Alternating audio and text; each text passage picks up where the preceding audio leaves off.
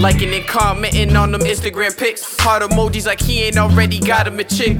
Twitter at name, do the same thing. Conversations on the timeline with women who openly saying things. Go girl, you and your ways.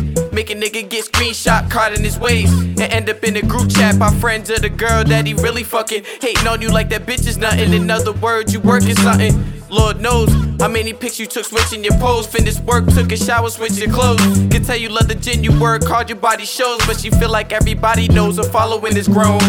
Soon enough you'll probably have you a title or email in your bio, so one of these clubs could book you. You just want your worth, they don't know the work it took you.